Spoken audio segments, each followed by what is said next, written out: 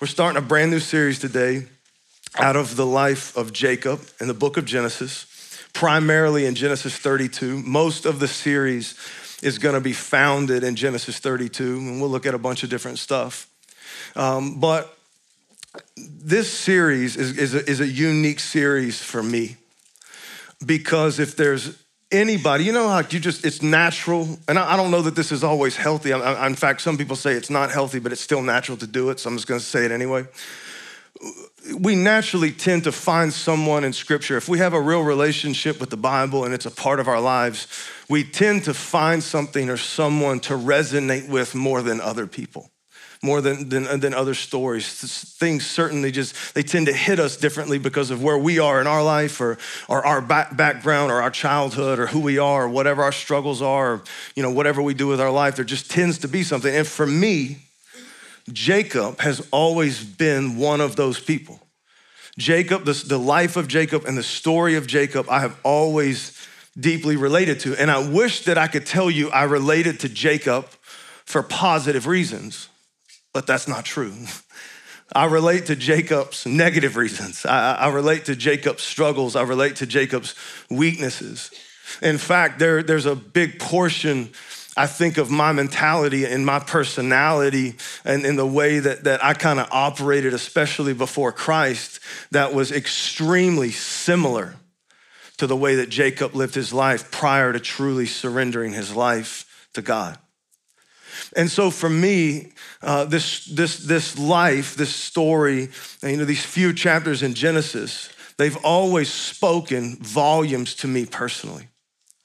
But about 3 years ago, God opened up these chapters, specifically Genesis 32, in a way that honestly saved my life in a whole brand new way, saved me from falling back into the old me. I know you guys may not struggle with that, but I struggle with that often. God always seems to open up doors to really test whether or not that old me's still there or not. And sometimes I can feel it just beneath the surface. But 3 years ago, we were going through something deep as a church. We were going through something personally. I was going through a big battle, a massive struggle, probably one of the hardest seasons of my life. And in that moment, without getting into the nasty, gritty details, I just want to be honest with you. In that moment, my natural instinct was to just start cutting throats, throwing down, throwing fists, right? That's just who I am. By nature, I'm a fighter. I've always been that way. I've always been, as some would say, aggressive, okay?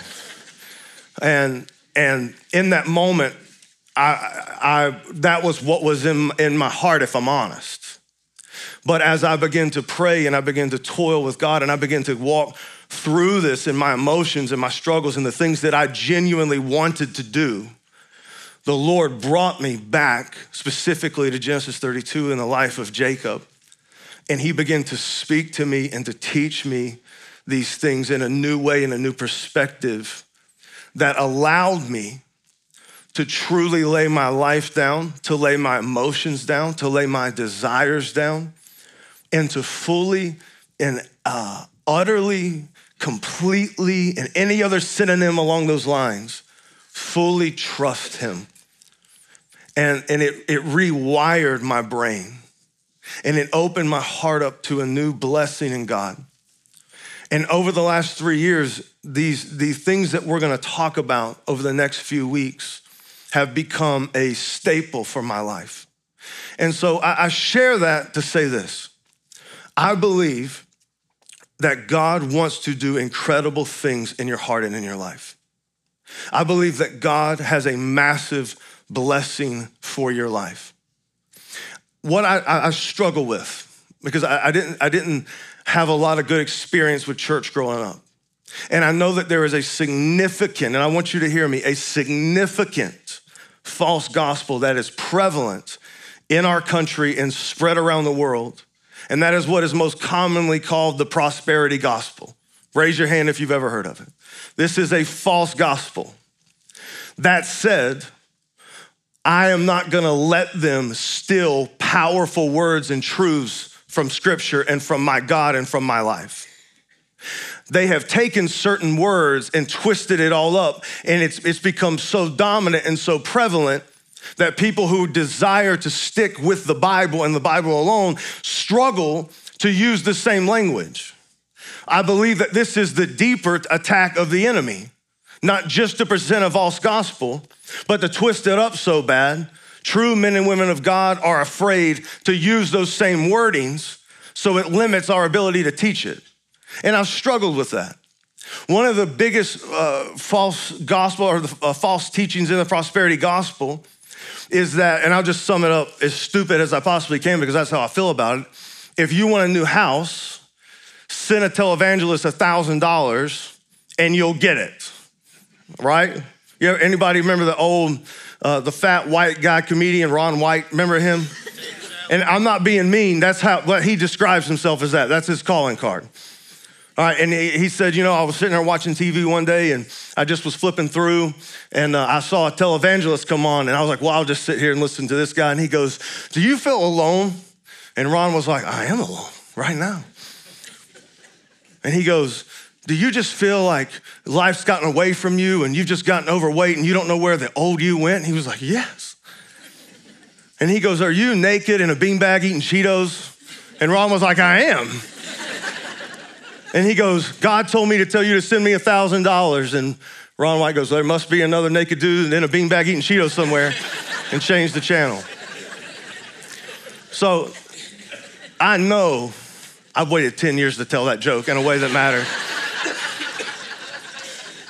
So I know that there is so much heresy, so much wrong teaching around the word that I'm about to tell you, and that word is blessing. But I need to tell you, this is God's word, not the devil's. This is the Bible's word, not a false gospels. And the first thing that I want to look at this morning as we start this series is I want to look right into the heart of Jacob and the heart of God. And I want us to see what happens when we fully, utterly begin to trust God for everything in our life. Everything in our life. And so before we get into Genesis 32, I just want to run through Jacob's life, just to catch us all up in case we're not familiar or we're new to church, we're new to Christianity, we're new to Jesus, and maybe we don't know these stories. I want to just catch you up on Jacob's life. Jacob was the grandson of Abraham. So God raised up a man named Abraham to start the nation that became Israel. And God made some significant, powerful promises to Abraham and gave him immense blessing. And Abraham had a son named Isaac, and Isaac had two sons named Esau and Jacob. Esau was the oldest, but just by a hair. The beauty about Jacob's life is we get to see Jacob's life from the beginning all the way to the end, literally from the birth, literally from the womb to his death. We get to see everything, the good, the bad, and the ugly, the powerful moments with God, the absolute life transformation, and we get to see the beauty of God's blessing on his life all throughout the process, and then definitely into his latter years. But from the beginning, though, Jacob was a fighter. He was a striver. He was someone who had immense ambition, and we even see this in the womb. The Bible says that Jacob and Esau were fighting in the womb, and God spoke about this to his parents, confirming that there would be two great nations that would come from this, and that they would strive and fight against one another, and that eventually the older would serve the younger. But Jacob didn't know this in the moment. And so what we see even from the birth, it says that as Esau was coming out, they were fighting in the womb, but as Esau came out first, that Jacob was holding on to his heel. And this right here is a symbol of Jacob's entire life. He's ruled by his ambitions. He trusts solely in his own heart. He's ruled by his emotions. And he's fighting and striving daily to acquire the things that he wants, to feed that drive in his life, and to try to get the desires of his ambitions completed. And from early on, he's fighting, he's striving, he's scheming. He's known as a deceiver. There's two crazy moments in his life that solidified this reputation for Jacob's character as being a schemer and a deceiver. The first was with his brother. Now, they could not be two different people. Esau was a hairy hunter. That's how the Bible describes him.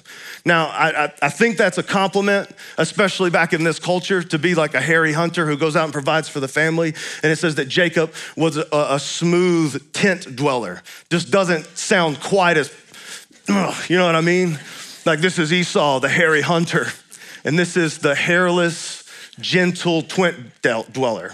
Just seems off. Because of this, Isaac obviously favored Esau, and Jacob's mother favored Jacob. Jacob had these ambitions though, and what is so ironic in this, and there's so much detail and there's so much power in this, and the struggle of this series for me is going too far, too fast, but the heart of this is that Jacob's ambitions, what is so ironic, his ambitions actually, some of them actually lined up with the will of God for his life. But he didn't know God. He believed in God, but he didn't really know God, and he definitely didn't trust God. And so even though there was some overlap between what God's will was for his life and what Jacob wanted for his life, he still did God's will his own way, which led him down a road of sinfulness, wickedness, chaos, pain, and destruction. And so one of these moments that kind of solidified the direction of Jacob's life as he was trying to fulfill these great ambitions that he had was when his brother Esau, who was the hairy hunter, he went out hunting. And this is not like how you guys go hunting. Like when you guys get like a sawed-off shotgun and you sit in a tree and you shoot Bambi who's 10 feet away from you.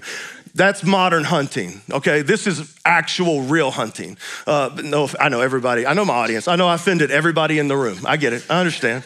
I know. You prove your manhood. You shoot Bambi. You get him. I believe in you. All right. He goes hunting for days and weeks. People will leave the church over that, I promise. That was, people have left for dumber things, but I love you guys. The hairy hunter goes out. He's gone for days and weeks at a time. All right, and this particular time, he failed. He was not able to find anything to eat. He was not able to kill anything. And by the time he gets back, he just barely makes it back alive. Esau believed he was on the verge of literal death. And when he gets back again, this is not modern times. You got to kind of step into the context of this culture. It's not like they could just roll down the Publix and get some more food. The hunting and the gathering, that was the gist of it. They were just one family unit here in this one particular area. And if Esau wasn't able to provide food, then that put them in a very dire situation. And so when he got back after a failed hunt, he was gone days to weeks. He's on the verge of death. The only food available is some lentil soup, some bean soup that Jacob made, and it was Jacob's. It was in Jacob's possession. Jacob had worked for it. And Esau said, I'm on the verge of death. Please give me some of your soup.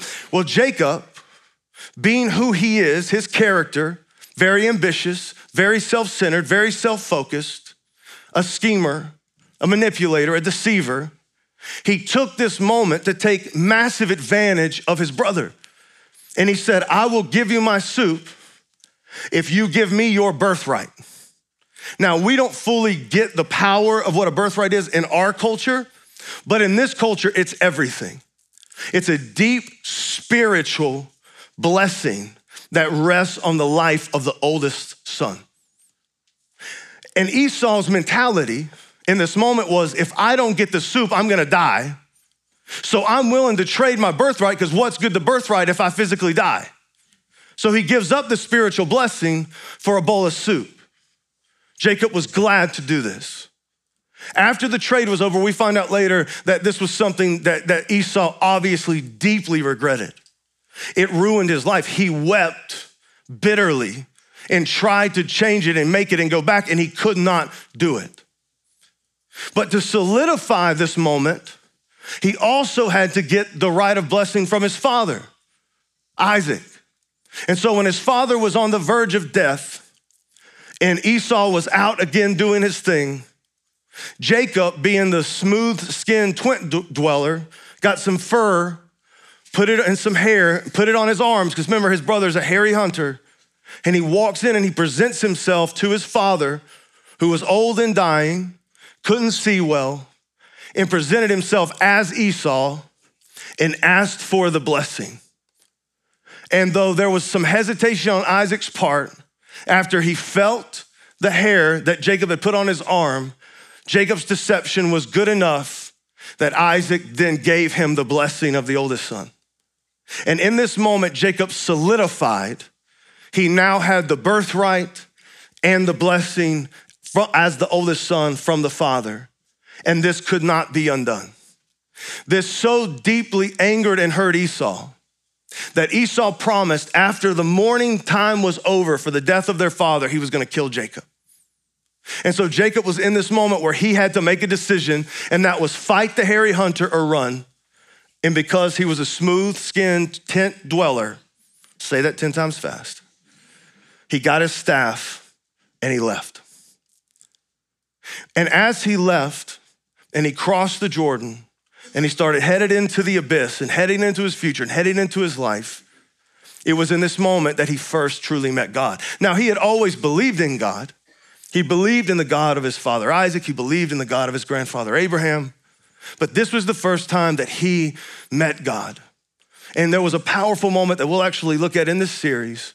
But in this moment, God basically introduces himself to Jacob, and Jacob becomes a believer, a true, genuine believer in God. But Jacob never becomes a person who trusts the God he believes in. This is the overall tension in Jacob's life over the next 20 years, struggling to trust the God that he genuinely believes in. Now, I want you to really wrap your mind around this moment and what I just said, because I look back over the course of my life and I realize, and I'm being honest with you, one of the greatest struggles that I've had as a follower of Christ was never believing in God. It was never believing in Jesus. I had a moment with God. There was no doubt in my mind that Jesus was the Son of God. There was no doubt in my mind that I was a sinner. There was no doubt in my mind that I needed a Savior. There was no doubt in my mind. I believe it without doubt that Jesus Christ died on a cross for my sins. I believe he was buried. I believe he was raised from the dead to life. And I believe I was filled with the Spirit of God. And now I believe that I am a son of God because of the love of God and the work of Christ on the cross. I believe that deeply. But even with that belief, I struggled to truly trust God on a genuine, real, practical, day-to-day level. And if you're honest, for so many of us, that is the greatest tension and the greatest struggle that we have as followers of Christ to fully trust the God we genuinely believe in. To truly entrust our heart, our minds, our body, our spirits, our ambitions, our everything over to God. We tend to live our lives in the same way that Jacob does. For the next 20 years after this moment, he has this genuine, believing relationship with God. And he even sees God move in his life. He even sees the hand of God on his life. But he never fully, truly trusts God.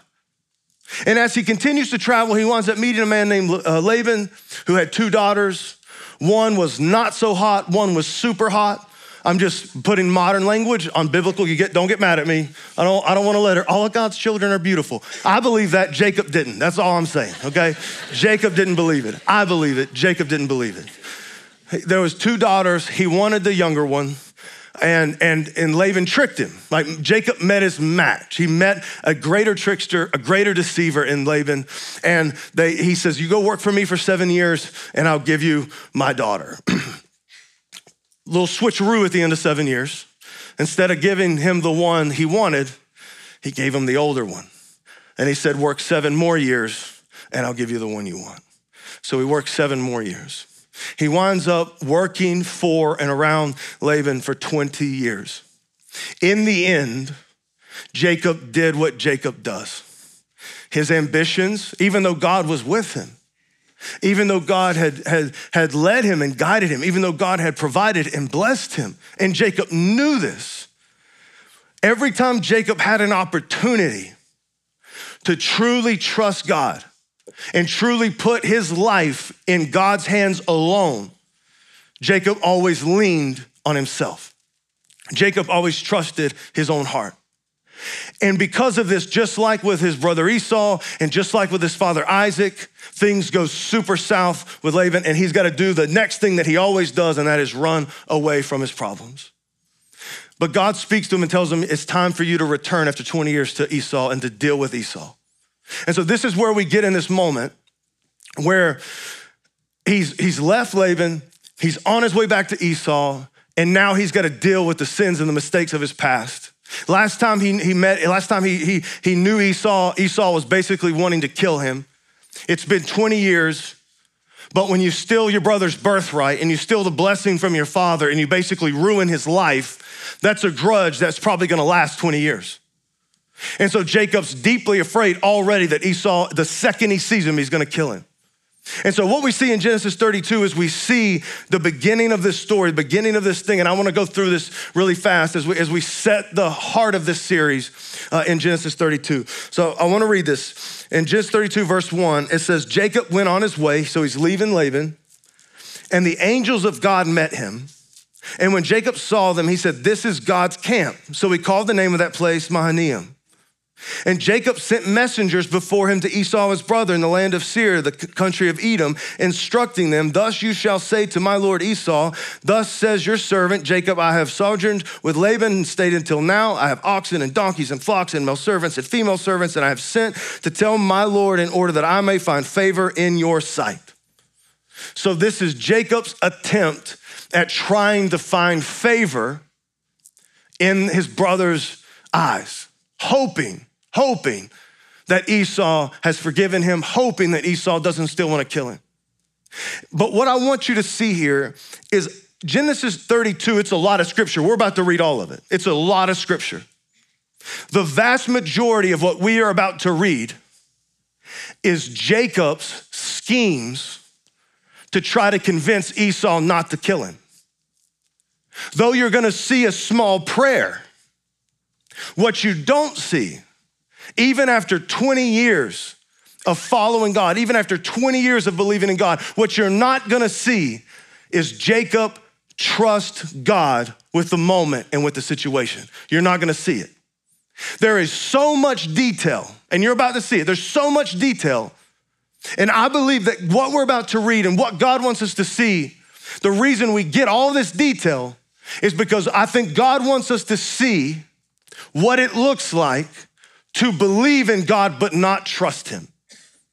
And so with that in mind, I want us to look at this.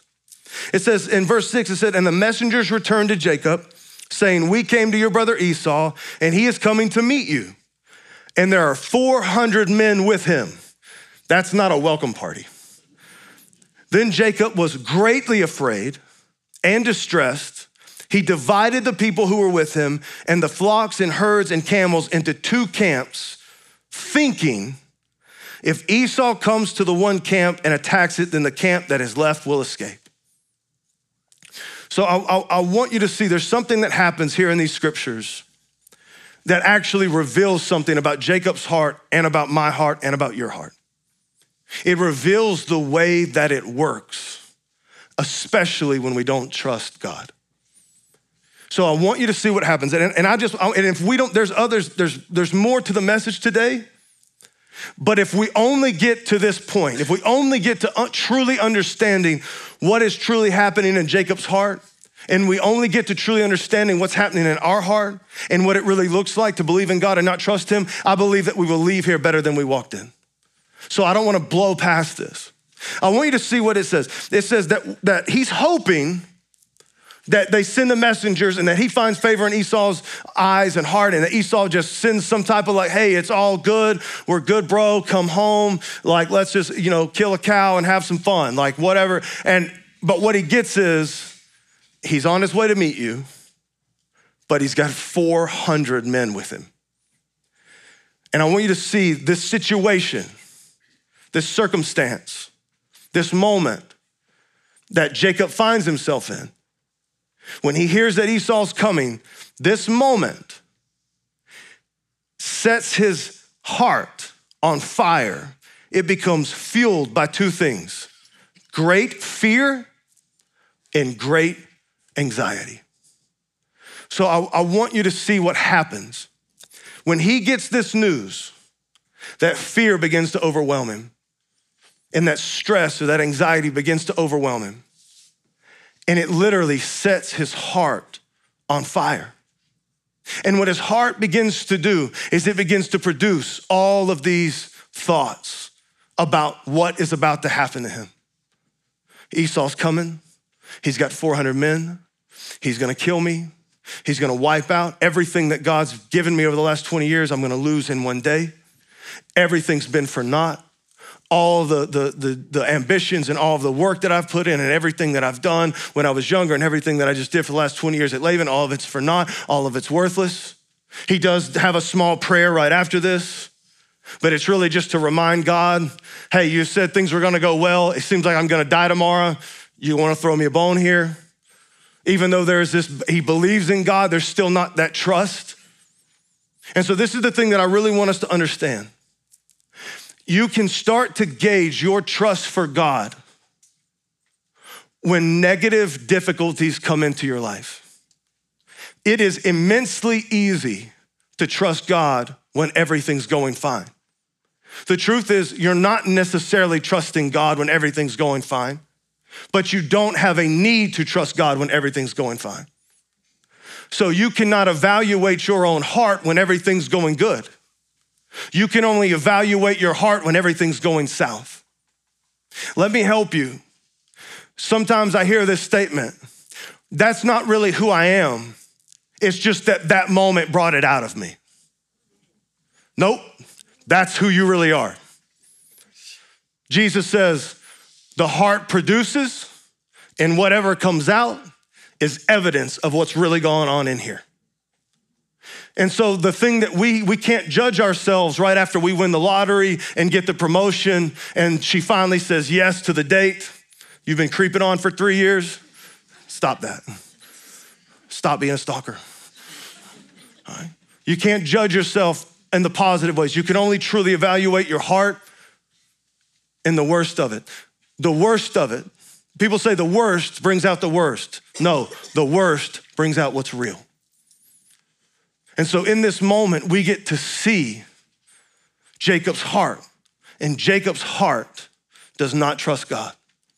Because when the fear sets in and the anxiety sets in and the heart starts shooting off all these thoughts, he begins to scheme in his mind.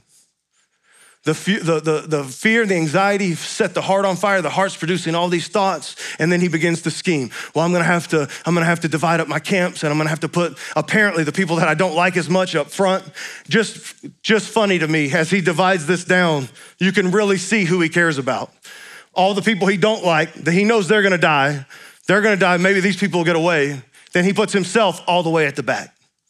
All right, so we get to see this as he's scheming. He's laying it out. Well, maybe if Esau comes up here, and then we can do this, then we can escape this way, and I'll put this camp here, and I'll put this camp here, and I'll put this camp here, and then we'll do this. And then what comes after this is all these crazy details. In fact, I just want to read them to you really fast. It says, and I'm just going to read this to you. And I know this is a lot of detail, but I want to see this. So it says, in verse 13, it says, so he stayed there that night, and from what he had with him, he took a present for his brother Esau, 200 female goats, 20 male goats, 200 ewes, 20 rams, 30 milking camels, their calves, 40 cows, 10 bulls, 20 female donkeys, and 10 male donkeys. These he handed over to his servants. Every drove by itself. And he said to his servants, pass on ahead of me and put a space between drove and drove.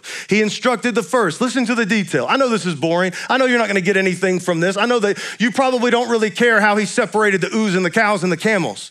But the point of what I want you to see is the amount of detail. He spends all day long scheming. When the circumstance and the situation shows up and it's worst case scenario, it brings out the trueness of him, the trueness of his heart.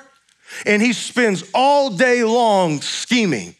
He got down to the very minute details. Listen to this. He instructed the first, when Esau, my brother, meets you and asks you, to whom do you belong? Where are you going? And those are these ahead of you. Then you shall say, they belong to your servant Jacob. They are a present sent to my lord Esau. And moreover, he is behind us. He likewise instructed the second and the third and all who followed the droves. You shall say the same thing to Esau when you find him. And you shall say, moreover, your servant Jacob is behind us. For he thought I may appease him with the present that goes ahead of me, and afterward I shall see his face. Perhaps he will accept me. So this present passed on ahead of him, and he himself stayed that night in the camp. So I want you to, he covered all of his bases. He spends all day long scheming and planning. He spends all day long trusting in his own heart, trusting in his own abilities, trusting in his own plans, trusting. And down to the point where he's looking people in the eyes and he's saying, you're gonna go first. And when he says this, then you say this. He goes to the second one. You're gonna go here. You're gonna be separated this far. When he says this, then you're gonna say this. And he goes to the third one and you're gonna be separated this far and you're gonna be a little more to the right. And when he says this, then you're gonna say this. He spends all day long, wrestling and fighting with the circumstance and the situation, trusting in his own heart, his own thoughts, and his own abilities. What the heart does when it doesn't trust God, when it faces situations like this, it's the fear. In this case, it's fear and anxiety. It's ambition. It could be 1,000 different things. But when you get in these moments, it sets your heart on fire. The hearts begin to produce thoughts. The thoughts begin to produce schemes, and the schemes become actions. And before you know it, you are living your life not just trusting in your own heart instead of God, but living your life trusting in your heart that's being fueled by fear, anxiety, ambition, insecurity, and the list goes on and on and on and on. Not one time, besides a small prayer to acknowledge God in this moment and to remind God, you said things were gonna go good, but it doesn't look like that. Could you help me? He spends the rest of the day, he does a 2-second kind of acknowledgement prayer, but then he spends the rest of the day trusting in his own heart. And this is all he knew. This is what he knew. And this is what I knew. And this is what you know.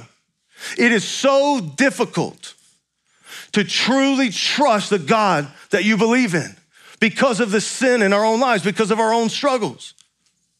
But I want you to see this before we move on to the meat of this. I want you to see why we cannot trust our own heart.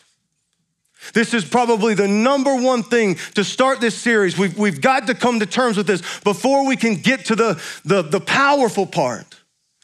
We've got to understand how we cannot depend on our own hearts and our own thoughts.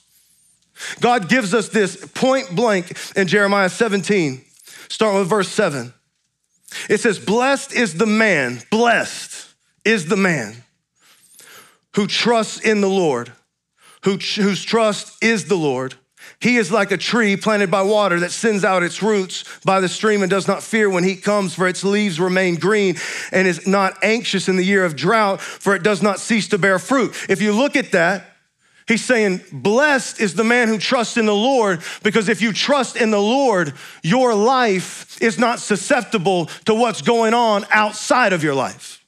Your roots are dug deep into, in this case, in this analogy, into the water coming from the stream. So it doesn't matter if it's not raining. It doesn't matter if there's a storm. It doesn't matter if there's dust bowl. It doesn't matter if there's a famine. It doesn't matter if there's a drought. It doesn't matter what's going on outside your life. For those who trust God, they're blessed because their blessing, their provision, everything that they need comes from God, who is not affected by outside circumstances.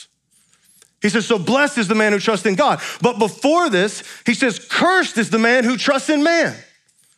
And it's the exact opposite. It says, cursed is the man who trusts in man and makes flesh his strength, whose heart turns away from the Lord. He's like a shrub in the desert and shall not see any good come. He shall dwell in the parched places of the wilderness in an uninhabited salt land. So he says, blessed is the man who trusts God, because when God is your trust, when you truly trust God, you are not dependent on outside circumstances, because all of your blessing and all of your power and all of your wisdom and all of your knowledge and all of everything that you need comes from within you, because it's coming from God, who your trust is rooted in. But when you trust in man and you trust in flesh and you trust in intelligence and you trust in your heart and you trust in your own ability, you're like a bush out in the desert. You are deeply dependent on outside circumstances, and when they go south, you go south with it.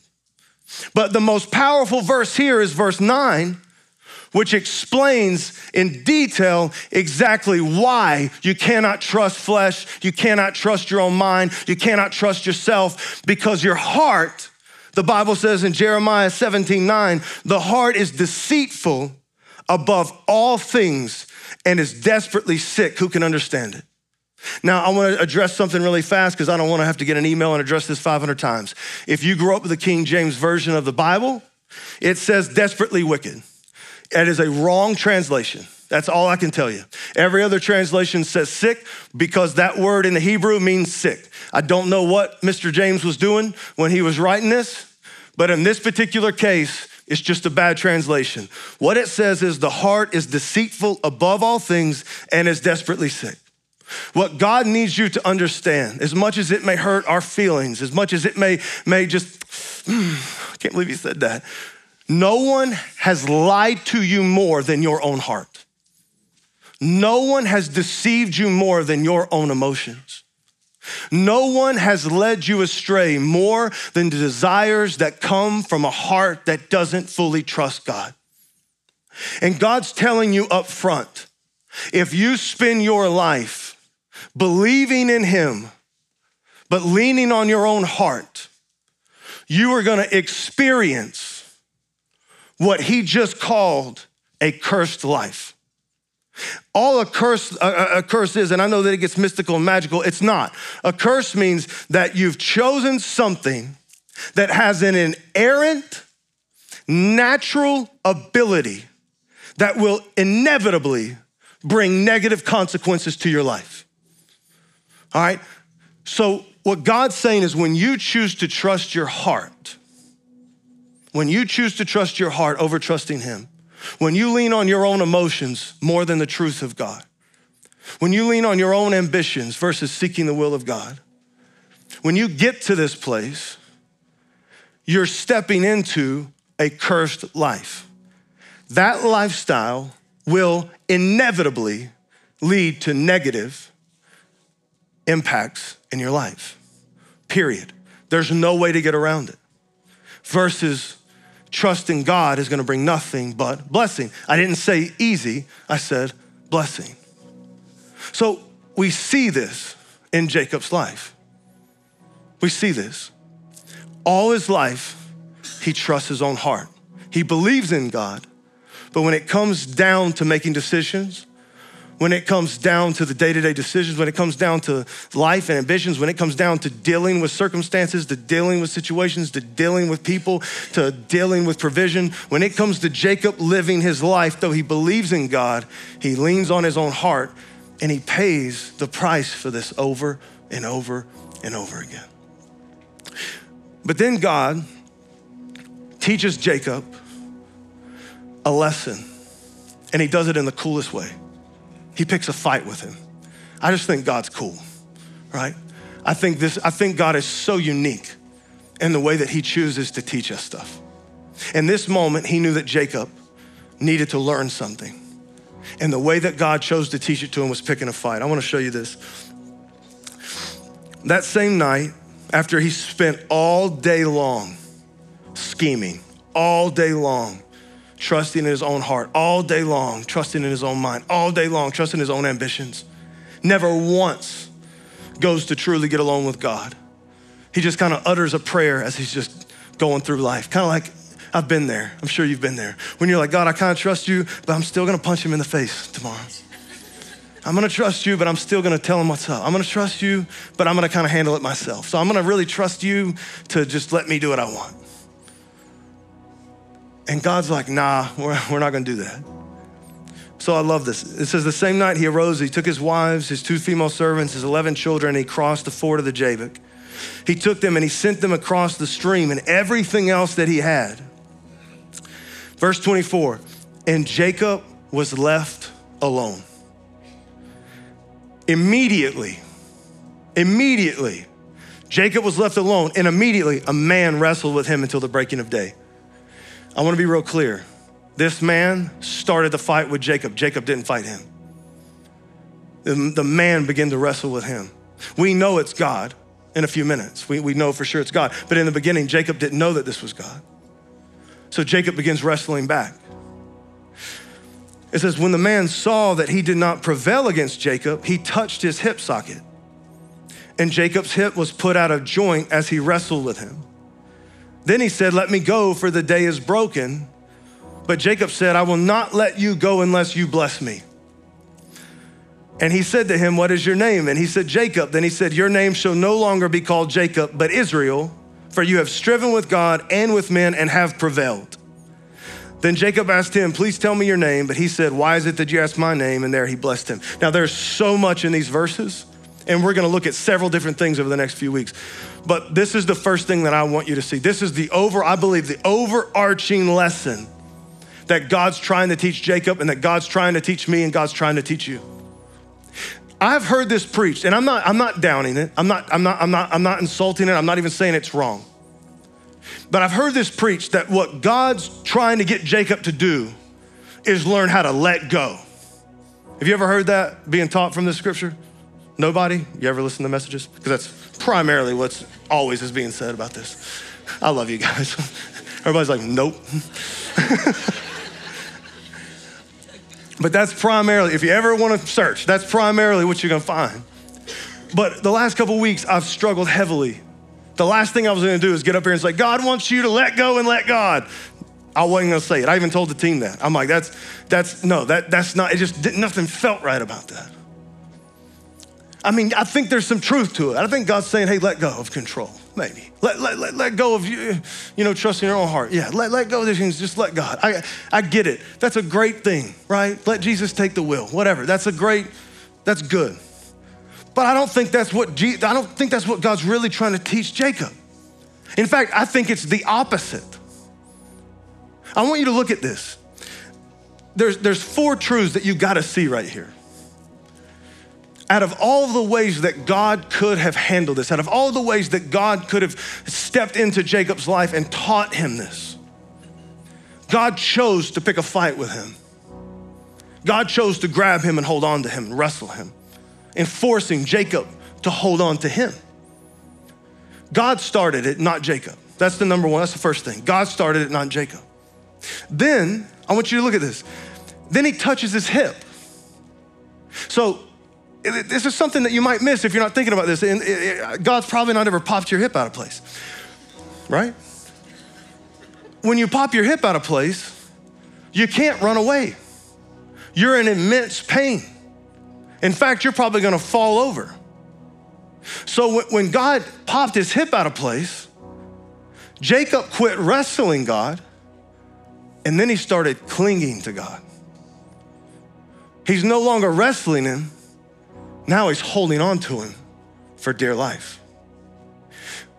The next thing I think this is when he touched his hip, this transitions Jacob. He realizes in this moment, this is not just a man. This is God. And he holds on even tighter. Now, if you've read the story, or if you read the scriptures a minute ago, you know that God told him to let go. But Jacob didn't let go. And then God rewarded Jacob for not letting go. So let's just make sure we get this. God picks the fight. God chooses to wrestle. Then he pops his hip and makes it impossible for Jacob to really run away or let go. So Jacob quits wrestling and now he's clinging to him. And then even though he says, hey, let go of me, Jacob in return said, I'm not letting go of you until you bless me. And then God rewarded, I don't want to say his disobedience because that sounds wrong, but God said, let go. And Jacob said, no. Jacob said, I'm not letting go. Because for the first time in my life, I just realized everything that I will ever need, you have. For the first time in my life, I just realized everything that I am because of you. And any future I have, or any hope that I have, or any tomorrow, any goodness that's left in my life, I know that it is wrapped up in you and you alone. So no, I'm not gonna let you go. I'm gonna hold on, and I'm gonna hold on until you bless me. I'm gonna hold on until whatever you want from me, you give me. It was in this moment that Jacob finally began to trust God. It was in this moment that he fully realized he did not have the ability, he did not have the wisdom, he did not have the knowledge, he did not have what it took to live this life of greatness that God had planned for him. He knew that his future was tied up in God and God alone. And though he had spent his whole life wrestling the issues, he spent his whole life wrestling with his brother. He spent his whole life wrestling with his father. He spent his whole life wrestling with ambition. He spent his whole life wrestling with Laban. He spent his whole life wrestling with his emotions. He spent his whole life wrestling with fear and anxiety. And he spent his whole life wrestling with these things. And I think the lesson, what God wanted to teach Jacob was stop wrestling with this world and wrestle only with me. If you try to wrestle your ambition, you'll lose. If you try to wrestle fear on your own, you'll lose. If you try to wrestle anxiety and insecurity on your own, you'll lose. If you try to wrestle sin on your own, you'll lose. If you try to wrestle the curse of regret of your past, like what deeply hurt Jacob, you will lose. This is the message I think that God is giving Jacob. Every time you've tried to fight on your own, even when you've won, you've lost. And he said, so Jacob, the reason I engaged you wrestling is because that's who you are, you're a fighter. And so I'm trying to get you to do something. I'm trying to get you to learn how to stop wrestling the world and wrestle me. I'm trying to teach you not how to let go of things, but how to hold on to me. And know that I not only am God, not only do I love you, not only do I have a plan for you, but that I desire to bless you. I desire to reward you for coming after me. I desire for you to seek me so that I can bless you. And this is the part where I had to, in my own insecurity, I had to bring up the false gospel, prosperity gospel. Because I'm about to say something that they have taken and twisted up. God wants you to come after him so that he can bless you with that which he desires to give you. And there's a religious part of you that might be sitting there and go, show me that in scripture. I'm glad you thought that because I'm about to. I want you to see in Hebrews 11:6. That's why we had this read during worship. God is giving us the definition of faith in Hebrews 1. And then he's explaining in Hebrews 6 that it's impossible to please him without faith. Then he tells you exactly what he means by this. So this is the part where if what you think different from what God thinks, guess who's wrong? Are we good with that? Okay. So this is what God says. I think this is exactly what he's trying to drive into the heart of Jacob. Hebrews 11:6. And without faith, that's trust, it is impossible to please God. Impossible. Impossible means, I looked it up in the Greek, it means impossible. It means can't be done, cannot happen, no matter how hard you try. No matter how hard you strive, no matter what you do, no matter how many Bible studies you go through, no matter how much money you give, no matter how many mission trips you go on, no matter how much, whatever it is that you're trying to do, God's telling you it's impossible to please me without faith, without truly trusting me. And then he gives you exactly what it looks like. This is what he says. Remember Jacob's struggle. He believed in God, but he didn't trust God. And because he believed in God and didn't trust God, he never sought God. He never went after God. He never held on to God. Because he believed God and didn't trust God, he spent his life depending on his own heart, his own ability, his own intellect, chasing his own ambitions, trying to make it work. And no matter what he did, it went south. It was difficult in a negative way. It was unsatisfying. He had no rest in his soul. He had no peace. He had no real purpose. All of the things that God put in our heart to desire, Jacob chased it all in the world and never found it. This is what God says, faith pleases him. Because anyone, and without faith it is impossible to please God, because anyone who approaches him, or anyone who draws near to him, or anyone that comes after him, anyone that desires to go after God, he says, must believe that he exists and that he rewards those who earnestly seek him. So I wanna make sure that you hear this. You need this for the rest of this series. God says it takes faith and trust to really please me. And I'm gonna speak for God right now, according to this scripture. God says, I want you to believe in me. But equal to you believing in me, I want you to know that I reward those who earnestly seek me. I want to reward you. I want to bless you. I have things that I want to do in you and do through you. I have blessings that I want to give you. And he says, and I want you to know the only way to please me is with faith and trust. And what faith and trust looks like to me, God says, is you believing that I exist and you also believing that everything that you will ever need, I possess. And that I don't just exist, but I desire to reward you for believing this and coming after me. God says this is what he wants a believer's life to look like.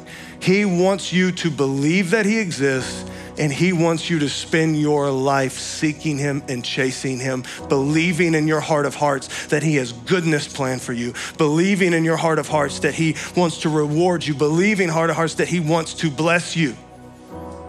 He says everything that you need and everything that you desire, everything that I placed in your heart, you were born with certain God-given desires. And he says you will spend your whole life seeking those things in the world. And I'm telling you, it's gonna waste everything. But if you will take the same desires and you will seek me instead, I will give you every single one of them. Over and over and over again, from Genesis to Revelation, God promises to give us the desires of our hearts when we trust him. So I need you to know, I think the enemy has worked overtime in some of these false teachings to try to get you away from believing what I just told you. And so I want you to know what I think God was doing when he showed up in Jacob's life, just like I believe he showed up in my life specifically 3 years ago, and I think that he's showing up in a lot of our lives right now this morning. He wants you to know, I am the answer to everything you need. And I want to reward you, and I want to bless you, and I want to do good to you. And I have a purpose for your life. I have a plan for your life. Every provision that you would ever need, I have. I have everything. I know who you really are, and I know what you need the most. No one else and nothing else in this world is gonna be able to do what I can do.